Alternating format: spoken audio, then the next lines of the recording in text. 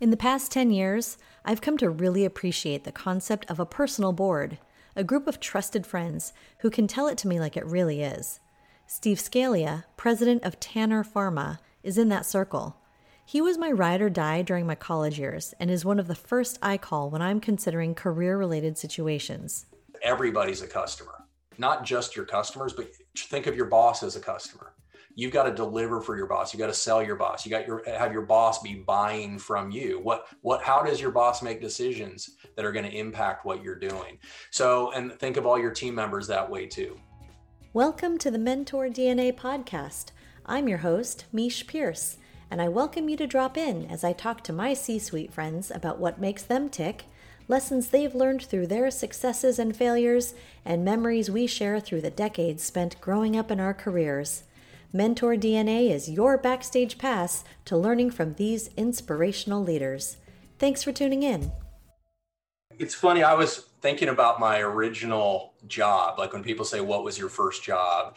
And I remember the first thing I did for money, and it was collecting aluminum cans in Southern California. I had learned from my grandfather he worked a couple jobs, one of which was as a landscaper, but his third was probably always collecting aluminum cans. This was before they even had deposits. It was just, you got the weight for it. So he taught me how to hunt it out and look for these things. I was pulling stuff out of trash cans. And so I was probably 4 or 5. I remember my mom letting me go through the neighborhood to try to find aluminum cans because I wanted whatever it ended up being, 85 cents at the end of the day.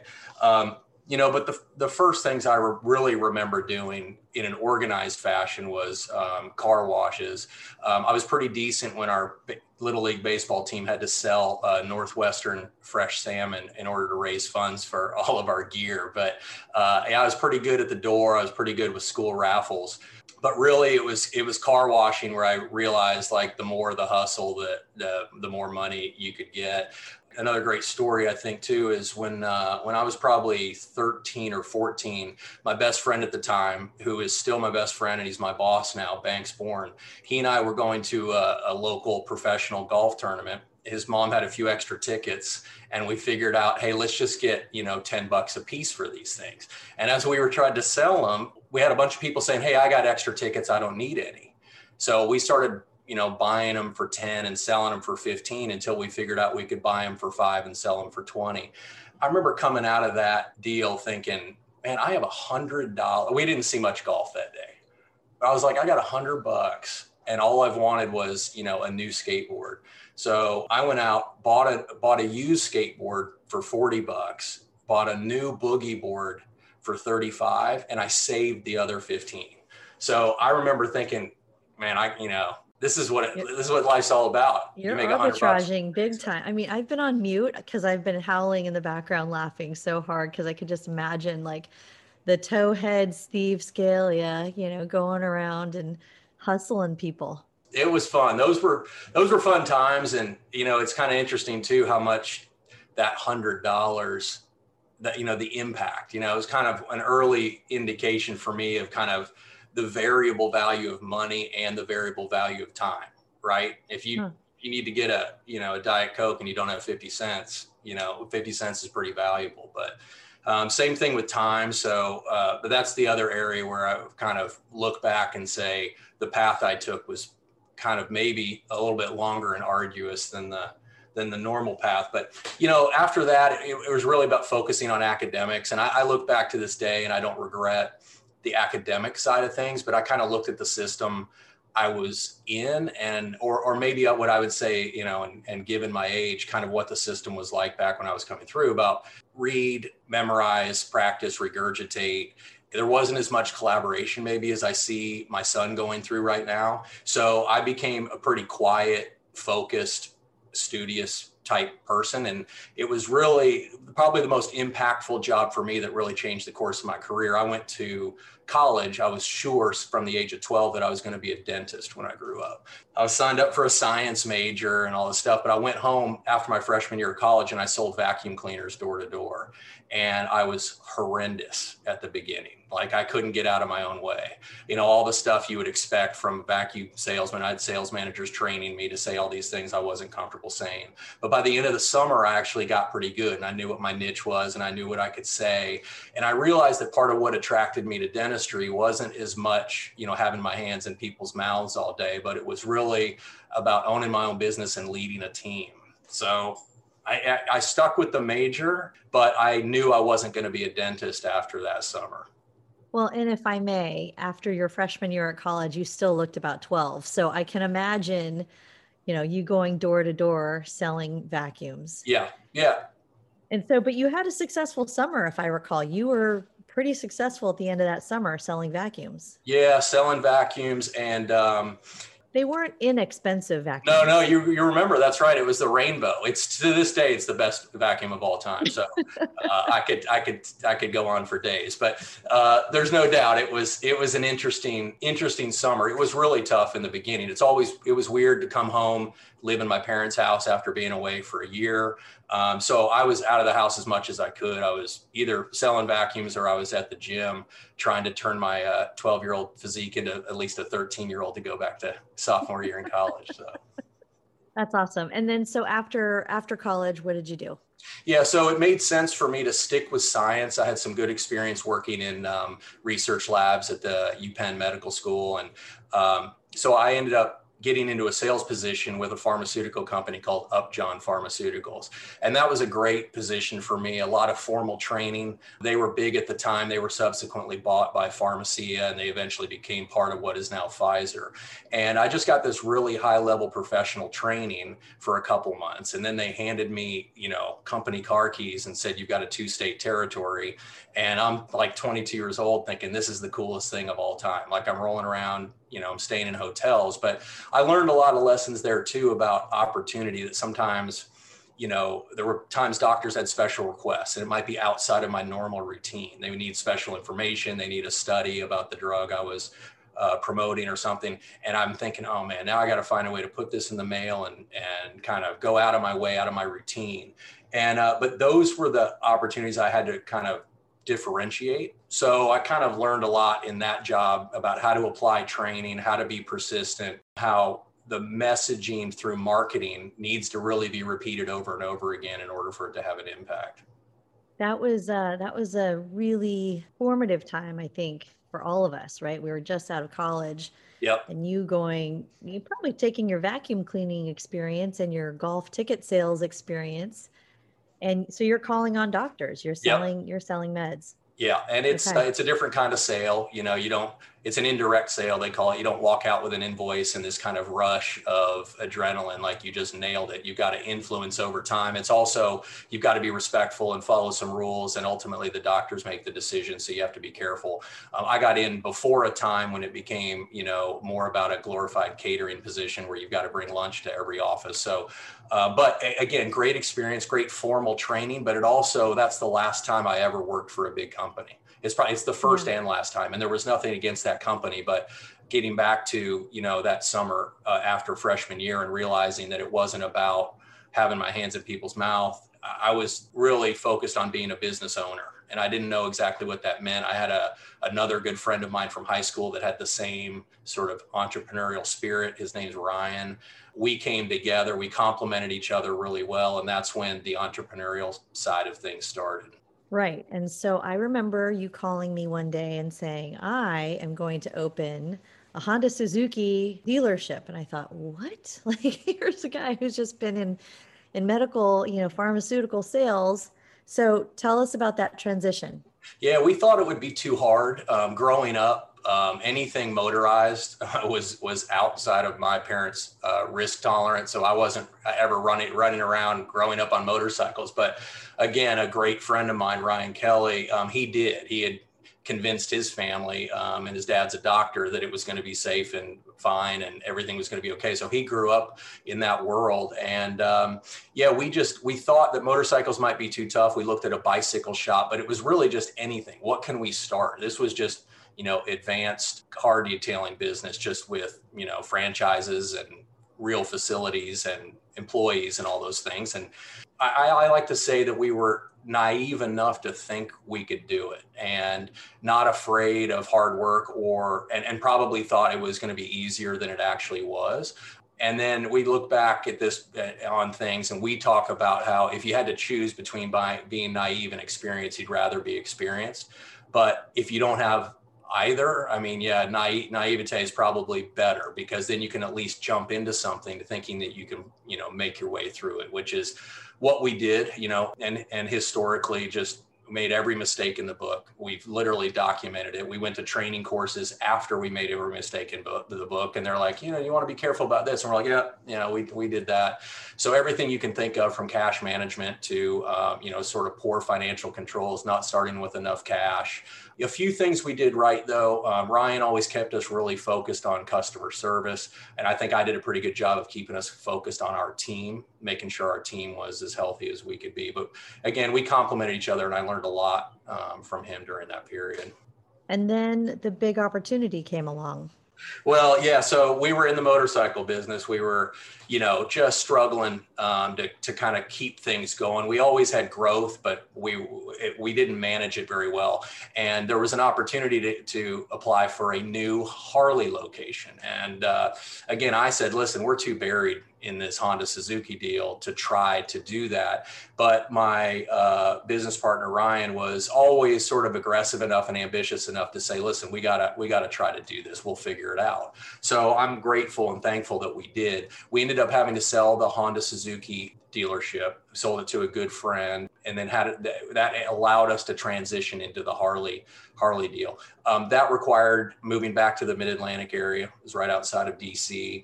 My business partner decided he'd rather stay in Charlotte and kind of support the dealership for a little bit and eventually be bought out. I was determined to prove that all the mistakes from the first dealership wouldn't go to waste, and that we could do this, that I could do this. And so went up there, learned a lot from our landlord and investor, a guy named Rick Hendrick, who's been extremely successful in dealerships. And he was gracious enough to kind of teach us everything he knew and to point out, help us learn from the mistakes that we had before, to go into it the right way. And then had a lot of success once we were able to open the doors up there. Yeah, but you ran into some hurdles when you were trying to set up the dealership up there, because what was the timing there? It was, well, yeah, it's just a lot more bureaucratic up there. And even though we found a piece of property that would allow us to develop a dealership there, we were allowed to be there by right, according to the zoning. We still had to get special permission from the politicians. It's a little bit, I don't know, bureaucratic system, I will say. So we had to jump through a lot of hoops. We had to make a lot of promises and make some concessions to the neighborhood. So that delayed us about 1.5 years in the opening of the dealership. But again, it's one of those things looking back where you end up learning so many lessons about how things go. And it kind of put us into the right position with the community to get things going. There was never any animosity because we had to work through a coexistence from the very beginning. So it got us off on the right foot, and then just, had a great experience. Definitely applied all the lessons learned from the first dealership, and even kind of took some of the teamwork and cultural aspects that have really become a cornerstone of the way I like to do things, at least, to the next level. Had a great, amazing team up there, established great relationships with the riding community. And overall, things were looking pretty good. So was feeling good. And we started right during the 2008 recession. We were still able to grow every year and bring it to profitability, I think, all things considered, pretty quickly. And then, I ran into some personal issues that required me to make another transition, which at that point I was looking back thinking, I say now, looking back, I had to start over from scratch for the 4th time in my life. So it was really difficult. I look back on that period again, and it's taken me a long time to process it, but I think, and your radar should be up, but when something isn't right. And, I allowed myself to get involved in something I shouldn't have been involved in. And it was a personal thing. It was outside of the dealership. But it ended up being a personal legal matter that sort of blew up to a point where I couldn't avoid selling my dealership and moving on and starting all over again. So you want to talk about lessons learned. I mean, like I said, it's taken me a long time to process that, but I'm completely responsible for putting myself and my family in the situation. And there was definitely, I look back and there's a lot worse things that can happen. I've been completely blessed with the family that I have, the opportunities that I've had.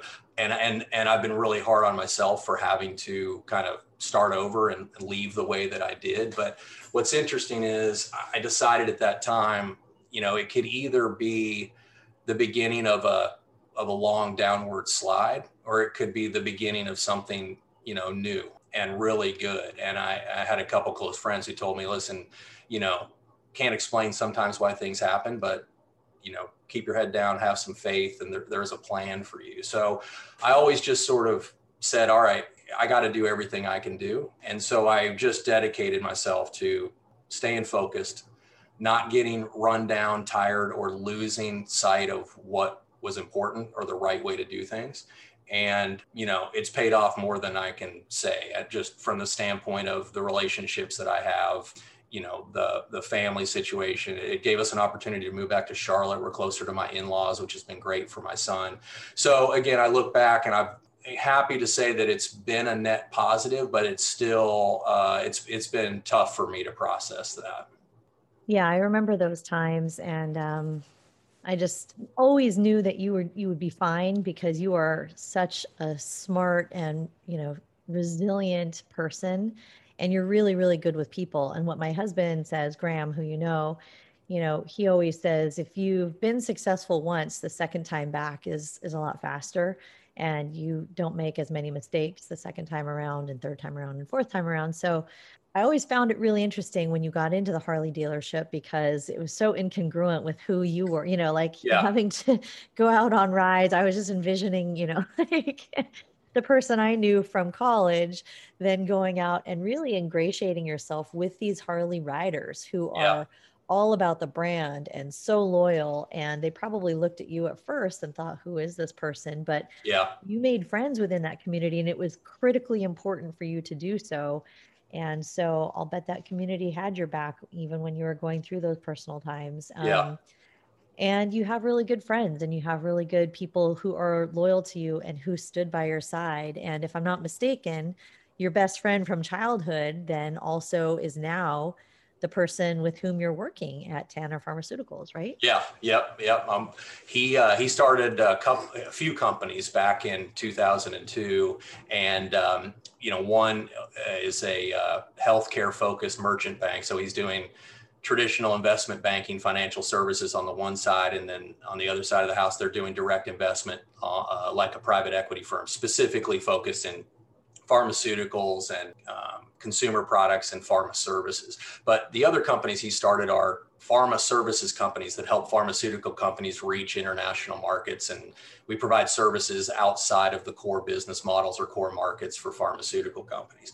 So yeah, the theme for me, I mean, and it goes back even to, I remember having a conversation with one of our friends in college, a guy named Sean Bazinski, who was asking, what do you think you're going to do when you grow up, right? And I remember saying, I'm not exactly sure, but I know it's going to have something to do with helping people. It's going to, and so I've always taken whatever business I was in, and you kind of mentioned, Harley, it just, you have the image of Harley riders maybe as stereotypical, wearing leather and loud bikes and these kinds of things. But for me, it was another opportunity to serve a community of people that found their relaxation, their freedom, and the open wind of the road and all that kind of stuff. So they're just really great people around that came out in that community. And now that I'm in this pharma services business, and we'll get to the people that I have the pleasure of working with, but the patients that are impacted, we talk all the time about the families of the patients who are impacted,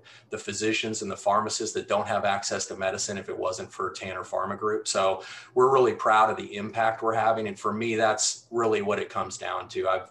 There's gotta be some meaning behind what I'm doing. And I can derive a lot of that meaning from the teams that I work with to deliver whatever we're doing.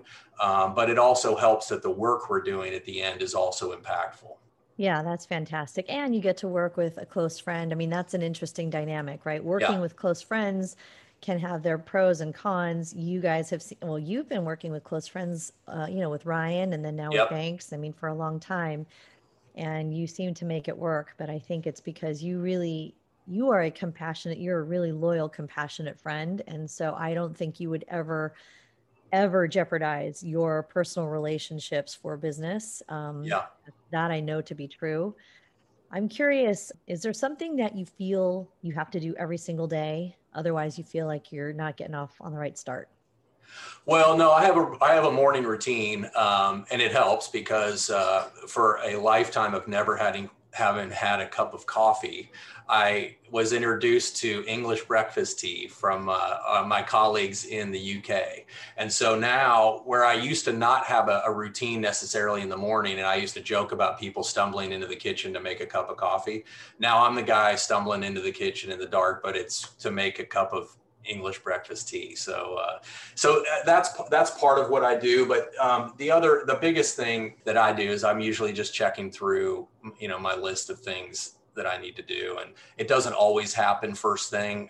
The one thing that kind of gets going for me is, since we have operations in the UK and Switzerland, I'm trying to check in the morning to see what has come through in the 5 hours maybe before I got up, and just see if there's anything that kind of needs to move forward. And then I can kind of take a step back before my calls or meetings might start in a little bit. And, I wrote it down. One of my resolutions this year was to, do more meditation thinking. I've read how it helps a lot of people. It's harder for me to do. Like, once I get going, it seems like I'm going. But, other than that, it's just periodically I'm alternating reading pleasure type books, and then also just, business or things that could help move things forward from like a business type standpoint. So yeah, that's probably it. Trying to get a little bit of a read in. And then through COVID, obviously, the routine situation has just been enhanced to the nth degree, everything being at home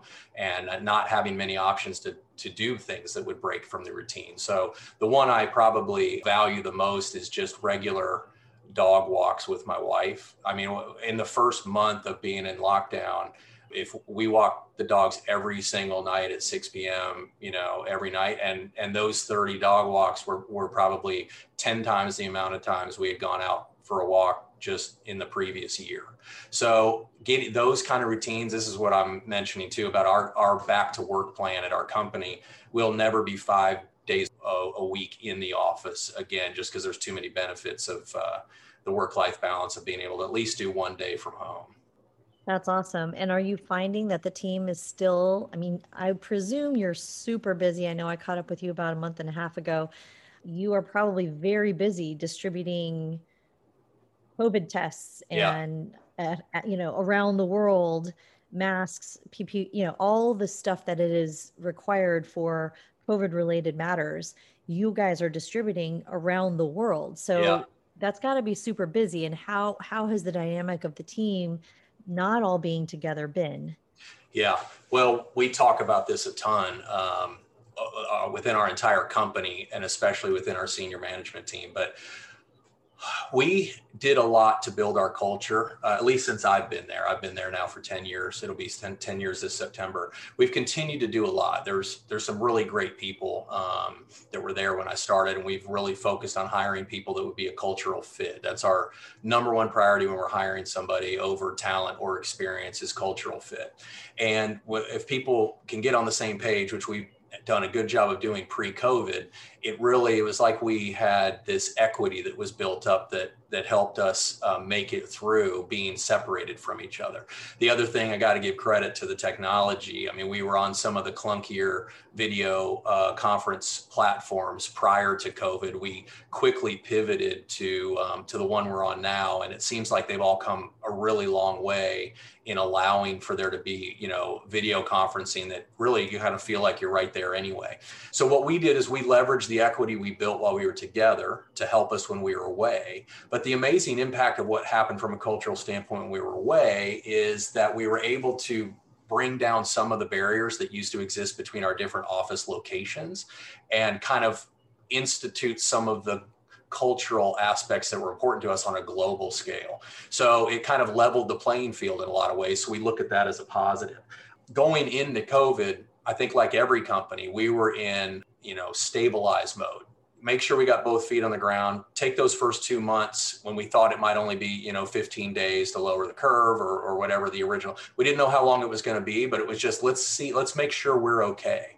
We had to do some contingency planning in case we needed to scale back, which isn't easy, but it's easier to do it while things are okay. We figured out a couple months in what you mentioned, our business, especially two of our commercial divisions that essentially help to balance supply and demand on a global scale. We're sort of product agnostic. Right. If somebody needs a product downstream that they can't get locally, they can call us, or maybe we have access to products that are needed in other places and we can distribute them. So those businesses really exploded, as you might expect maybe during a pandemic. And we were still cautious about supply chains and what other impact there might be if manufacturing shifted to certain drugs and away from others. So after a couple months, we figured out, we're going to be okay. Our model does work. Our people are doing great. Our platform, our backbone works. And we really didn't have much of a hiccup. Then we were able to say, all right, what can we bring that might help from a pandemic preparedness or recovery standpoint? And we realized what we're good at is distributing pharmaceuticals through international distribution channels and correcting that balance. Well, we decided to apply that to PPE, medical equipment, and diagnostics. And it took us a while to learn that market, especially in a pandemic environment. And what we realized, we were better off on bigger opportunities towards bigger customers like governments than we were trying to fulfill smaller orders for these types of things. And that's what led to some really big opportunities with a couple of our team members who worked as contractors for the UK government for a period of time at the beginning of the pandemic.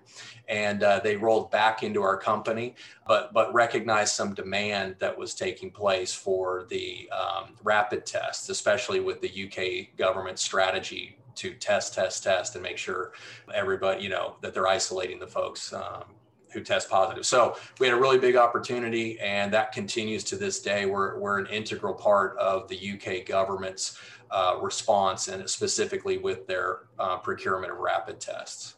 Interesting. And so you haven't found, so you mentioned you're probably not going back to 5 days a week, you're going to 3. So you are finding that it is working, and the team camaraderie is still fine. What is it that you guys are doing? You spend a lot of time building that culture, but what are you doing to continue to do that?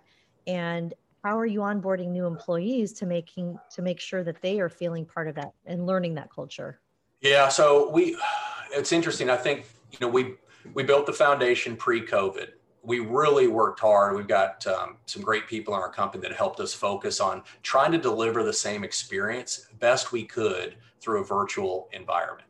So one of the examples that we're proud of, I remember, when I got there were only 3 full-time employees. It was easy to celebrate everybody's birthday with a surprise cake and lunch brought in and the whole, we got to about 20 employees and somebody said, hey, maybe we should just have one celebration every month.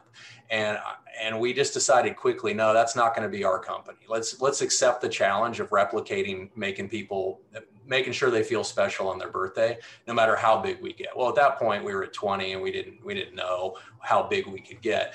It's becoming more of a challenge now. It's funny, there's some ideas on the books, but even during the pandemic, we switched to a virtual surprise party and we invite somebody to a meeting that says something like, figure out the supply chain pathway to it. And then they show up and there's, 70, 80 people there saying surprise and playing little virtual games.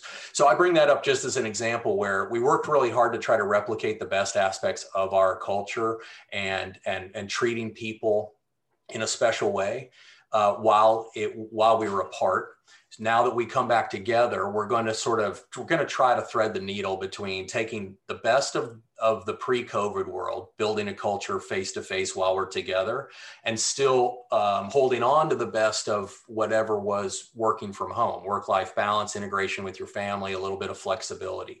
And so, there's a risk that both of them could be not as good as they were before, but we're going to try to get the best of both worlds. And our team, we saw it in the numbers, the time that our folks picked up by not having to commute not having to, and I'm glad we're not on video, but my hair jokes would be hilarious at this point, but not having to do their hair and get all dressed up and do all these things. They weren't just splitting that time with us. They were logging on earlier and they were staying on later. So we've had a really big push recently, and we're glad we're getting back together face to face, because it's been really kind of cathartic in some ways just to see everybody again.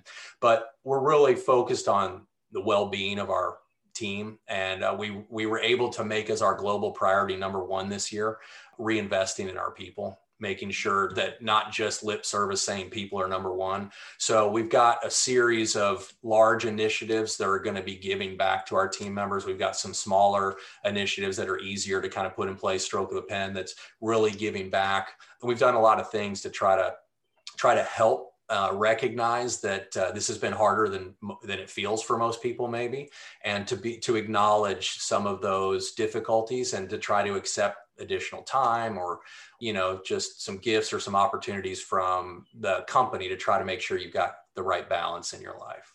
Yeah, that sounds awesome. And how big are you guys now? Well, it depends exactly how you look at it. From the measure of the team members, we're up to about 85, I'd say, globally. Our CAGR, if you don't include our the opportunities we've had with the UK government, has been about 35% a year over the last 10 years. And I think that's one of the things, even outside of the large transactions we've done with the UK government. I think I'm most proud of our team for the fact that we've built something that is stable, sustainable, and we continue to put large growth on top of large growth. So, the bigger you get, that percentage number becomes harder to obtain.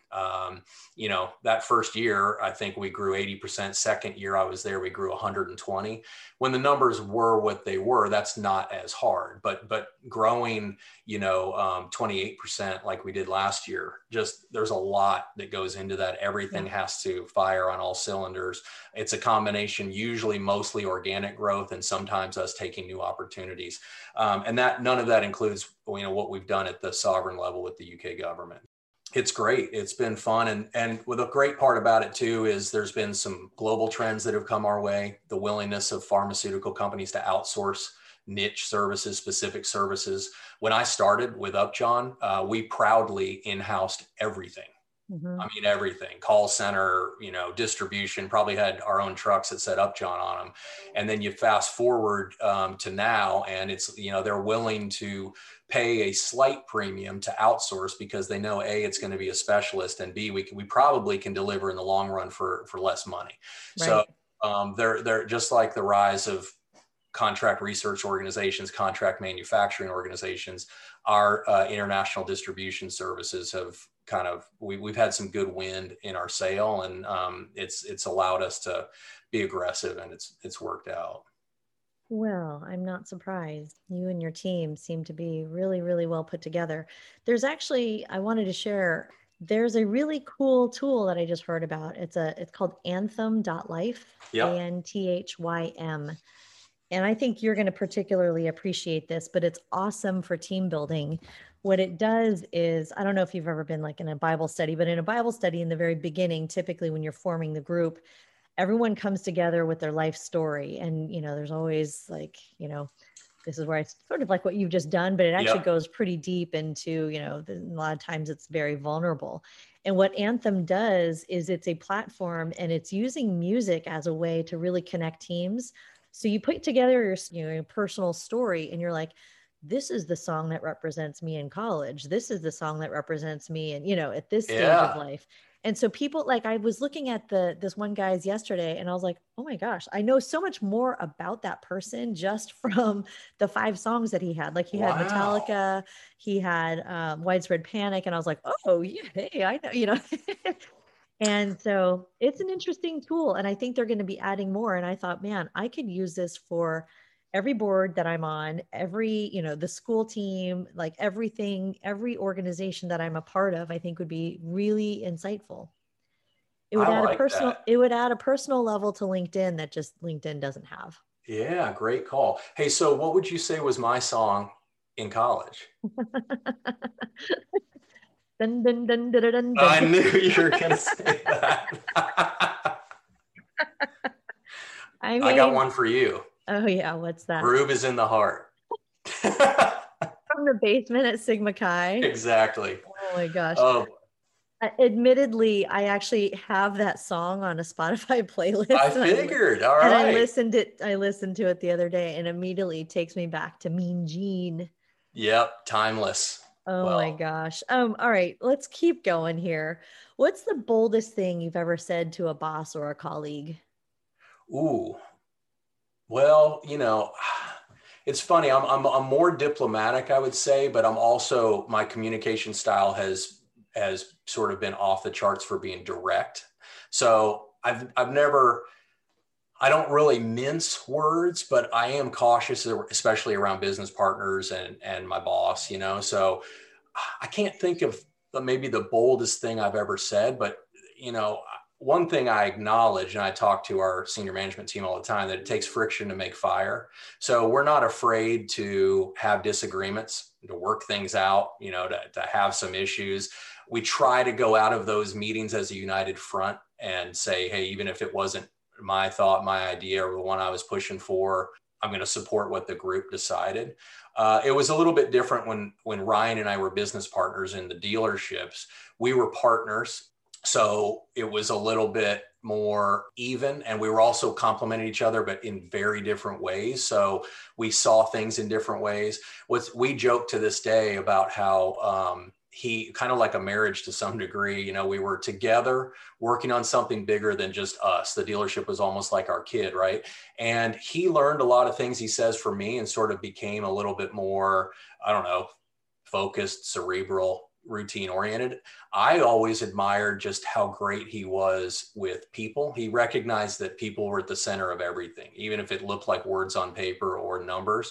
There's some impact we can have from people talking to people. So I've done this pretty big transformation in the things I focus on and the things I wanted to be good at, sort of through these business ventures. So, but there were times when it was a little rougher for he and I because we were young. There was a lot of pressure, and we didn't pull. Neither one of us sort of pulled any punches when it came to saying something bold, kind of to somebody who's there with you. I was able to witness how a lot of Mr. Hendricks lieutenants really worked for him and with him and sort of deferred to him. And I also learned the value of sort of loyal, hardworking lieutenants when I was at the Harley dealership and I was the general manager doing it on my own. So now in my relationship with Banks, I mean, the boldest thing I will say to Banks is I don't agree, and I'll tell him why. And he's such a great guy where best idea wins. But he also knows how to push me a little further out on the limb, that if I kind of what he says, pound the table for something, it better work out. It's a good balance, and it provides a lot of good motivation. Ooh, I'll bet there's something juicy in there you're just holding back, but I'm not going to push you any further. What's the biggest leadership miss you see regularly? You deal with a lot of different organizations around the world. You've been in a variety of industries. Is there a common thread? Yeah, I know what our common thread was in a big way. I think it's probably common across. Maybe I'd say there's two things, and the easy answer I'd say is communication, enough communication. We learned the hard. We were trying to grow so fast here. Go back, between 10 and 5 years ago. We would just sort of launch some initiative in the company, and there wouldn't be a lot of communication about what was coming, why we were doing it. It would just sort of happen, and then we'd spend some couple months scrambling around, sort of not necessarily the decision-making process, but at least there's awareness leading up to the point. Here's what we're going to do. Here's why we're going to do it. And we're committed to explaining it and training everybody before we flip the switch.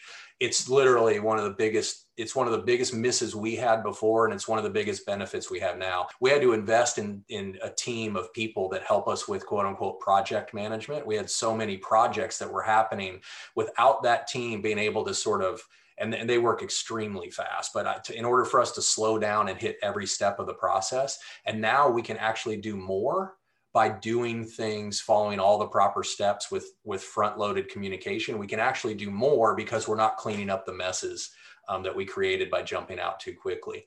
The other one I would say I think is a leadership miss that I see a lot is just trust in your team. And I think there's maybe too often that people are either focused on their own career, and I guess maybe that depends on the type of work environment they're in, or whatever they're responsible for, or for putting quote unquote points on the board, as opposed to understanding the human factor of all the people that are supporting you within the company or even outside of the company, but especially within the company. So I read one of the books they gave us at Upjohn was called, I think it was The Customer Driven Company, something like that. But it basically said everybody's a customer, not just your customers, but think of your boss as a customer. You've got to deliver for your boss. You got to sell your boss. You got have your boss be buying from you. How does your boss make decisions that are going to impact what you're doing? So, and think of all your team members that way too. Anyway, I think that's another aspect, is not enough input and maybe respect for, the team around you that's going to help you get there. Yeah, I think your first example is one that I see a lot too, and I think it's such an important one, selling the why.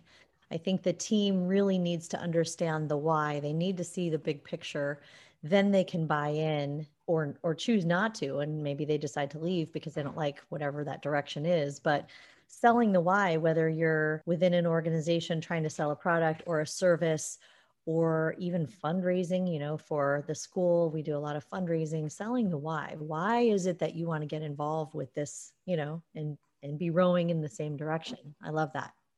Yeah, to me, it fits a bigger life lesson that's taken me this many 48 years to learn. But, I think that the people that I see who are happiest, one of the things they have in common is they have a purpose, whatever that purpose is.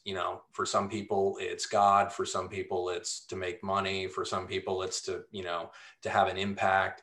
And I think that's one thing that we've done pretty well, is making sure everybody knows that the hard work is going towards, a bigger impact. But I think especially the younger generations, and it's funny, you and I having this conversation, and it happened overnight. We were the young ones for a long time, like, wow, look at what the young ones are doing. And all of a sudden, I see we're hiring these people and they keep getting younger and younger. And I realize, like, I'm not in that group anymore. It just happens overnight. So, but I think that the younger generation, they've, as opposed to the, previous maybe anthem of, keep your head down, nose to the grindstone, earn as much money as you can. And when you retire, then you give some back and do some charitable work. I think the younger generation's doing a great job of having purpose while they work. And it's creating a lot of great impact beyond just, making money, or having whatever your definition of success is. I think the purpose is at the core. When people understand why, everything sort of starts to line up. You also get some forgiveness when you make mistakes. Nothing's ever perfect. You roll something out, it's clunky, you didn't think through it the right way, whatever the deal was. But I think you get a lot of patience when people trust that you're trying to do things for the right reason. Yeah. Well, so along those lines, now that we're the old folks, what's the advice you'd have for your 30-year-old self? Ooh, 30. Let's think of where I was then. Yeah, I think, well, it would definitely be just don't give up. And I think what it might be too is to work smarter, not just work harder. I was convinced. We had friends that went to med school, right? We had friends that went to New York City as financial analysts, and, they never saw the light of day. And I was convinced that I had to, put in my time and, work 7 days a week, 6 days a week, pull all-nighters, do all these things because that's what everybody else was doing. I think there was, and again, going back to, we weren't experienced, but we were naive. I still think taking a step back, taking stock in things, making sure the direction is right, because what ended up happening was, a couple things. You end up, you burn yourself out, and then you start looking for cheap shortcuts, at least in my case.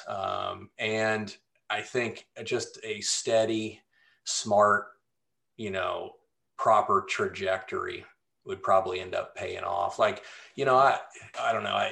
It's hard to look back and have many regrets because, it gets me to where I am now. And I love my wife and my son, and our situation's great. And I love the company that I work for and the friends that I have and everything. So it's hard to look back and and have regrets. But if I could give myself advice, it would probably be to more often take a step back and try to work smarter, more strategically, instead of just working harder.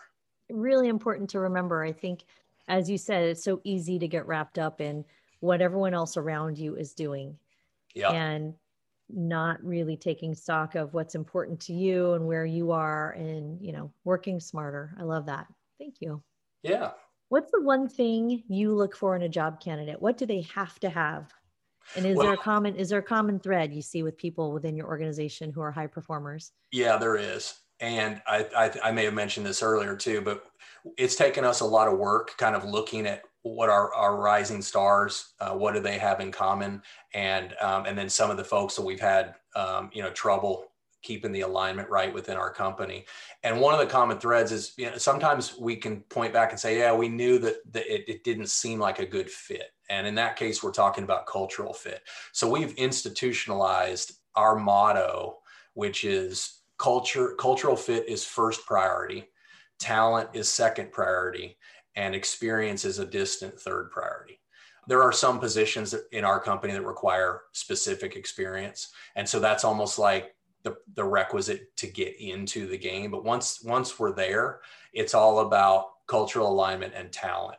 And there's not, you can probably vouch for this, that at business school, they don't teach the business model of, international pharmaceutical services and, sort of specialized distribution and cold chain supply chains, whatever. So we have to train everybody on what we do anyway. So but we're looking for the people that are going to get it. And I think it comes back to our previous conversation too. Someone's got to have a bigger picture on things. That cultural alignment is going to rely on them having or appreciating the purpose that we have as a company to improve lives through the distribution of medicine. That's got to resonate. And if someone is just personally career oriented or money motivated, it might work for a little while, but it's not going to work long term. They're not going to get us. They're not going to understand why we do certain things. So I think that has really become strong for us, and it has allowed us.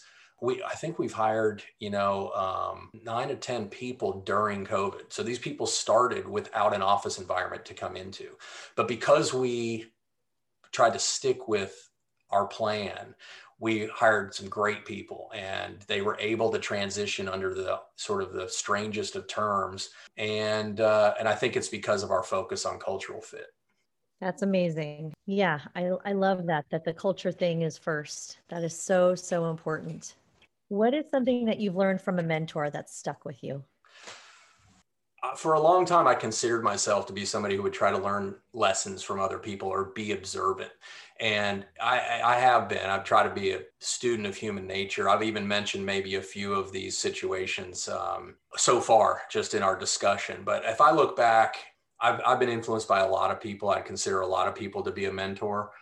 We mentioned my first business partner, Ryan Kelly. We were very different from each other. We complemented each other really well. But again, his recognition that basically everything runs through people, and you've got to be really good with people, and you can influence things, you can make things happen by getting people on board. And so I learned that from him. He was really good at that. He was a great example. From my current boss and best friend, Banks, this guy, he's a gamer. So from him, I learned how to be competitive, and especially the closer an opportunity or something gets to the goal line, the more engaged he is. He really can rise to the occasion and punch it across the goal line. So, you look back at his success and people would say, wow, that type of return on investment for the things that he's done, did he get lucky? I've been able to see from a front row seat just how competitive he is, and nothing goes smoothly. And when it doesn't, what do you do? Well, he doesn't crawl into a corner and say and make an excuse. He finds a way to push it across. So that was a really big one from me. I think working with Mr. Hendrick too, I saw the efforts he made to line up or to kind of stack the deck in your favor to win. If there's everything you can do in preparation, go ahead and do it. If you can talk more, if you can do more research, if you can hire someone better. And his acknowledgement that he's good at some things and he's not good at others, it kind of gives you this confidence to say, yeah, I know what I'm good at and I know what I'm not. Let's find some people who can complement. So, and I wouldn't want to discount what I learned from you going all the way back. I mean, I would call almost the purest of optimism I've ever seen. And I think back even to when you were getting your MBA and you guys, started Snacky, and it basically took over your entire, the Wharton School by storm, this brand that you developed. And just, there's always been this positive, optimistic nature to everything you do. You bring out the best in other people. And, so that was something that I've always remembered. And I can't forget my parents in different ways, but my mom, her favorite saying was, if it doesn't kill you, it makes you stronger. So I just saw her resilience. She started her career late because she raised my brother and me until we were in our teens. And then she started her career and still ended up at the highest levels of executive banking within Bank of America Mortgage. Great career. And then my dad too, and this kind of came up in college, but he's the one who taught me that some people make their dreams come true and you can do anything you want. And so it was ingrained in him, and going back generations, just that family comes first. And so, my dad basically taught me that it's okay to dream and to go for it, if that makes sense. Yeah.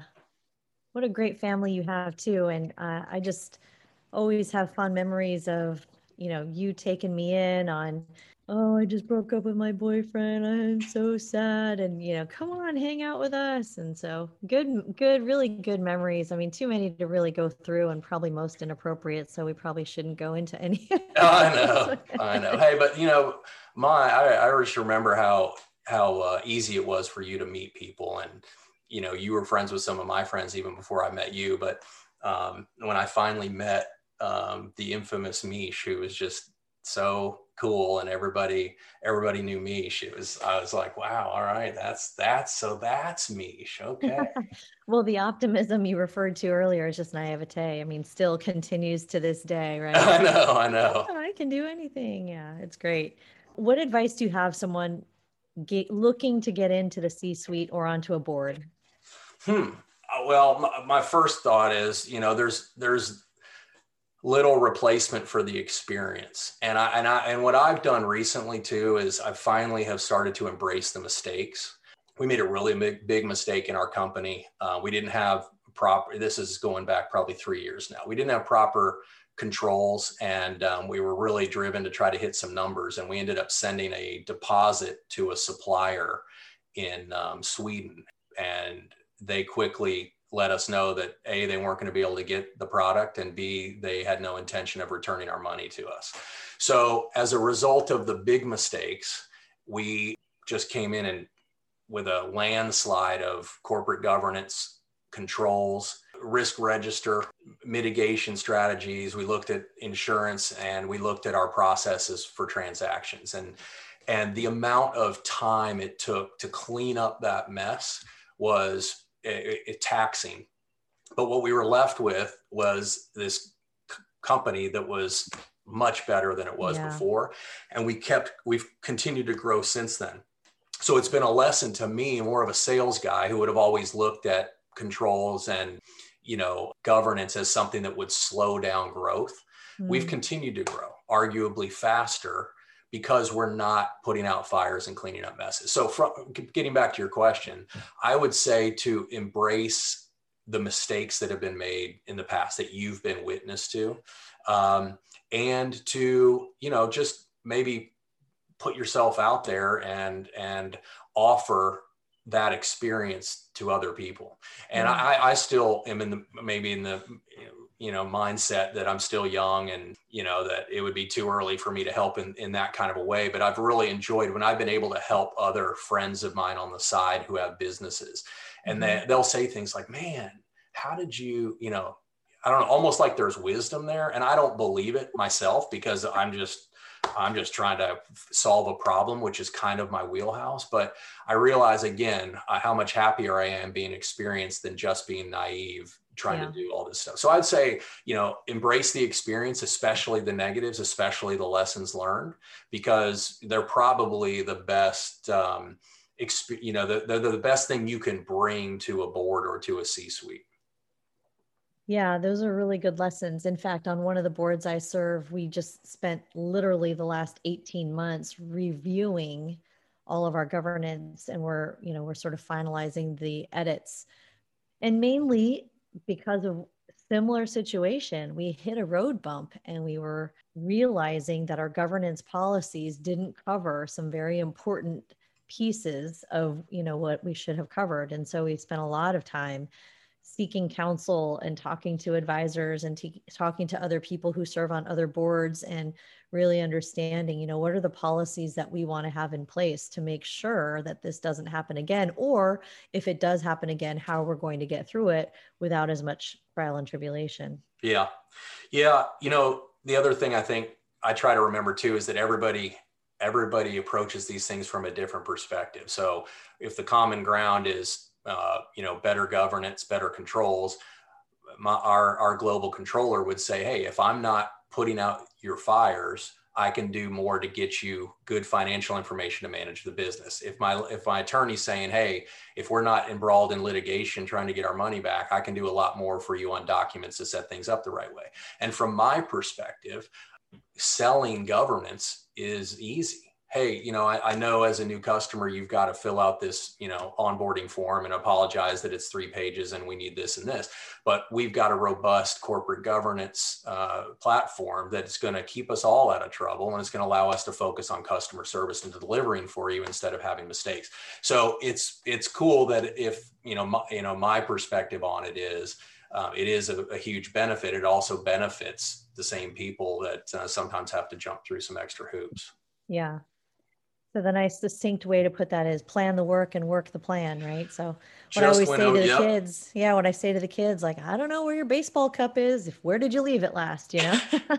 My son had his first academic final on Friday. Ooh. Yeah, it's for algebra. And he was nervous. He had never gone through a final. He'd never had to study an entire, year's worth of material before. And his teacher did a great job setting them up, but he kind of didn't know exactly how to get started. And I literally said to him, plan the work, work the plan. You would have been proud. See? Okay. All right. We're going to head into the virtual insanity rapid fire portion of this episode. Right. Favorite leadership or business book? It's probably Good to Great. That's been one of my favorite. I mean, just the level of meticulous research, right? So it's not just anecdotal, it's also very specific research. It also pointed out some things that are a little bit outside of my wheelhouse, how, some of the best leaders are very routine oriented.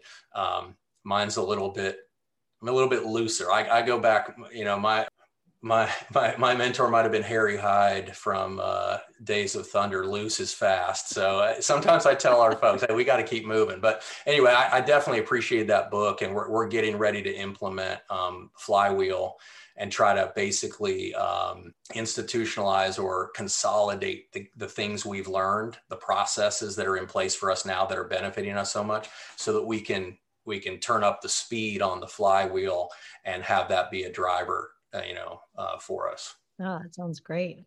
Can't wait to hear how that goes for you guys. All right. Favorite pastime? Well, probably watching my son play sports. That's probably the best one. It unfortunately, it kept him in a soccer program he wasn't real happy with for an extra year, because I told him, hey, the highlight of my week is coming out watching you play on Saturdays. And he was going 3 days a week against these kids that were passionate about it. He wasn't real big on soccer. But so now maybe it's shifted to having my son beat me in tennis, because he's gotten so good at it. But anyway, he picked up tennis. He loves it. It's his thing, right? So that's been the fun part. You guys playing any pickleball? Not yet. You gotta show us how. I think he played at recess, and it was different than tennis. He thought he could topspin his way to some victories, and it wasn't quite the same. Yeah, well, I'll school him first, and then I'll teach him the lesson. All right, there you go. If you had an entire day with 0 meetings, what would you do? I would probably take the day to try to, get caught up on some reading. I don't think I'm not doing enough of that. I'm a little bit more action oriented. And I think, as we mentioned in the beginning, a little bit more downtime, slow time to think about things. That's probably what I'd do if I had an entire day. If it had to be work related, if it was an entire day without meetings and it wasn't work related, I'd be doing something outside, mountain bike or hiking with the fam. Favorite vacation spot? Well, there's a place in North Carolina. It's a beach called Bald Head Island. There's no cars allowed. You got to take a ferry over there, and the only cars on the island are golf carts. So it's just this really serene, peaceful place. It's great if you've got more than a long weekend. It's a great place to go because you can do the full relaxing mode, and it's not that far from us. So that's been great for us. One of my happy places though is Steamboat Springs. And I'm holding on to every year where my son is still willing to snowboard with me instead of snowboard past me or snowboard with his friends. So my memories of him learning to snowboard on the slopes there are just, I'll never forget. Yeah. Well, we've had some good ski trip memories too. Some good memories as with both families together. I know. At one time in Deer Valley when it was storming so hard and the snow was coming in sideways. We have good memories. Yeah. It's an amazing spot. Finally, favorite quote. Yeah, I think going back to my mom's favorite quote, if it doesn't kill you, it makes you stronger. Now there's just a lot in that. Life's tougher than you think it's going to be, especially growing up like I did. Everything's great and wonderful and ideal, and you don't know what hard's going to be, and you're going to make mistakes. I make mistakes and nothing's perfect and a lot of things don't go as planned. But if you take the lesson out of it, makes things easier going forward, and it maybe helps me at least live with some of the disappointment if it's not going to waste, Right. Well, thank you so much, Steve. Yeah. I feel like we could have spoken for another 13 days. So many great insights from you and your career and what you've done with your teams, with close friends of yours. And I think that's really telling about you is that you've known Ryan and Banks since you were little. I mean, elementary school, maybe even preschool. Yeah. And to know that you have worked with these people and started businesses with them and continue your friendships, I think that says a lot about who you are as a person. And I know that to be true about how loyal you have been to me through all the years and all the crazy ups and downs that we've been through with our careers and our personal lives and raising kids and, stubborn kids and, where are my keys? Where am I? So I just appreciate you being on and supporting me through this. And I just really am so glad that you took time to talk to the audience about your experiences. Well, listen, congratulations on Mentor DNA. I mean, anything I could ever do to help, I'm honored. I wouldn't think that I'd have much to add considering your background, the people and everything you've done. And I look at it, it's interesting. I still, my Facebook profile still has the shadow silhouette. I never added a photo. So I'm a little old school when it comes to this stuff, but you mentioned the friends. And for me, it's not about the number, it's about the quality. And you're on that list. I just admire everything you've done. Just the things you touch and you inspire people, to do better and to be successful and to be themselves. And that includes me. So thank you so much for the friendship and everything we've done together. Yeah, well, thank you. And I look forward to seeing you guys and your family this summer as we do our little drive-through. This is the Mentor DNA podcast, and I appreciate you tuning in. Please visit mentordna.io for more info on my friends and musings I have from our conversations. Stay tuned for another great episode next week. Talk to you soon. Amor Boutique Hotel is a special place my family and friends love to visit in Sayulita, Mexico. A quick and safe 35-minute shuttle from Puerto Vallarta, and you're on the beach enjoying the most quaint and uniquely designed resort. The first minute I walk into our villa and take in the gorgeous decor featuring antique wooden doors and windows, Turkish lamps, and artisan-crafted mosaic floors and ceilings, I immediately feel myself relax to take in Amor Boutique's beauty. This hidden spot has drawn surfers, deep sea and spearfishing lovers for decades. The expansive ocean views and 5-minute walk into town for an authentic Mexican village filled with exquisite foods and shopping make it really hard to leave. Visit amourboutiquehotel.com and tell them Mentor DNA sent ya.